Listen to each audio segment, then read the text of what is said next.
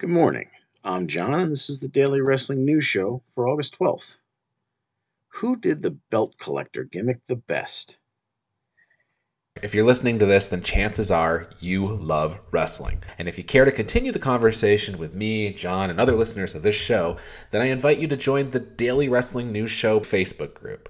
Just search for Daily Wrestling News Show or go to facebook.com/groups/wrestling news show and click join. We cannot wait to meet you there.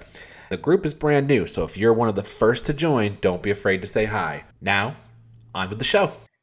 In December 2020, Kenny Omega defeated Jon Moxley to become the third AEW World Champion, a title he would hold for 346 days until he lost it to Hangman Adam Page in November of the following year. He added that belt to the AAA Mega Championship he won in October 2019 and achieved his personal peak belt collector status when he added the Impact World title, which had recently been unified with the TNA Heavyweight Championship and was still being represented by both belts. So for a while, whenever we saw Kenny, he was sporting an impressive 4 title belts and sometimes even employed some of his elite buddies to help with the heavy lifting. But of course, this wasn't the first time someone became a belt collector. Most wrestling fans have seen the famous picture of Ultimo Dragon draped in a staggering 10 championships. But let's put that case to the side, as 8 of those titles were supposed to have been unified under the J Crown title. More recently, there was Austin Aries, who at one point held 6 titles, but since only the Impact Championship was considered a recognized world championship, we'll set that one aside as well. And who can forget Lance Storm's run in WCW, where he won the United States, Cruiserweight, and Hardcore titles, renaming them the Canadian Heavyweight, the 100 kilos and under, and my personal favorite, the Saskatchewan Hardcore International title, respectively. But since he didn't hold the world title in that very company, he stays in the honorable mention category. Roman Reigns has done something pretty special by unifying the WWE and Universal Championships, but since he's unlikely to travel outside his own company, I don't think he'll merit belt collector status unless he decides to turn on his cousins and single-handedly become the unified tag champs as well. Maybe. Nah, probably not. I would like to submit the following for your consideration. On this day in 2007, TNA Wrestling presented Hard Justice. The main event of this pay-per-view offering would feature TNA Heavyweight Champion Kurt Angle facing X Division Champion Samoa Joe in a special all-or-nothing championship match. Angle was also recognized at the time as the IWGP Heavyweight Champion. Now, there's a whole bunch of controversy over this title reign because there were issues between New Japan Pro Wrestling and Antonio Inoki's new IGF promotion, where Angle had won the title in their inaugural show. Say what you want about the title's official name, but Kurt flew to Japan and beat Brock Lesnar with a broken freaking... Wait, no, that's not this story. Angle did travel to Japan, and he did beat Brock Lesnar for this title, though. So that's about as legit as it gets. Getting back to Angle and Joe.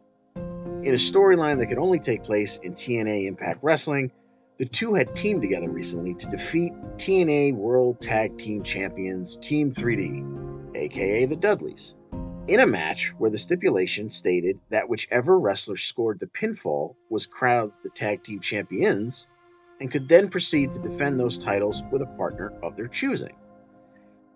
This was based on the fact that Angle and Joe were coming to the boiling point of a nearly year-long rivalry between them that stood as perhaps the most memorable in TNA's 5-year history at that point.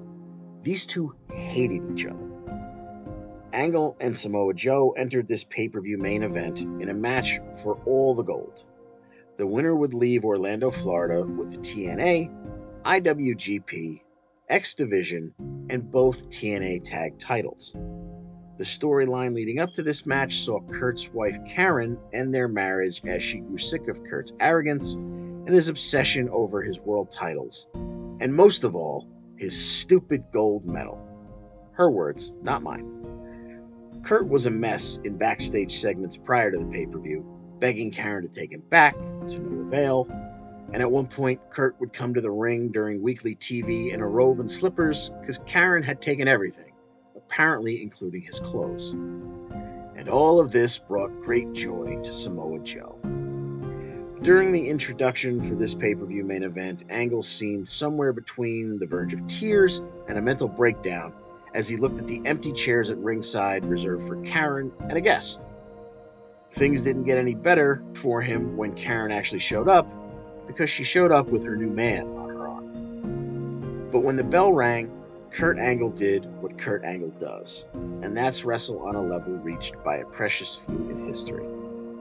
Kurt and Joe beat each other from pillar to post for nearly 20 minutes. And sure, Kurt might have tapped to the coquina clutch, but after a ref bump, there was no one to see it and call for the bell. So did it really happen? And sure, it took Karen swerving Joe and refusing to hand him a steel chair, instead handing it to Kurt, who immediately bounced it off Joe's head. But when Kurt got the 1, 2, 3, he looked as good with those 5 belts draped over him as any belt collector ever has. The only thing missing to complete the picture was his Olympic gold medal. Damn it, Karen. This has been the Daily Wrestling News Show for August 12th, 2022. We'll see you next week.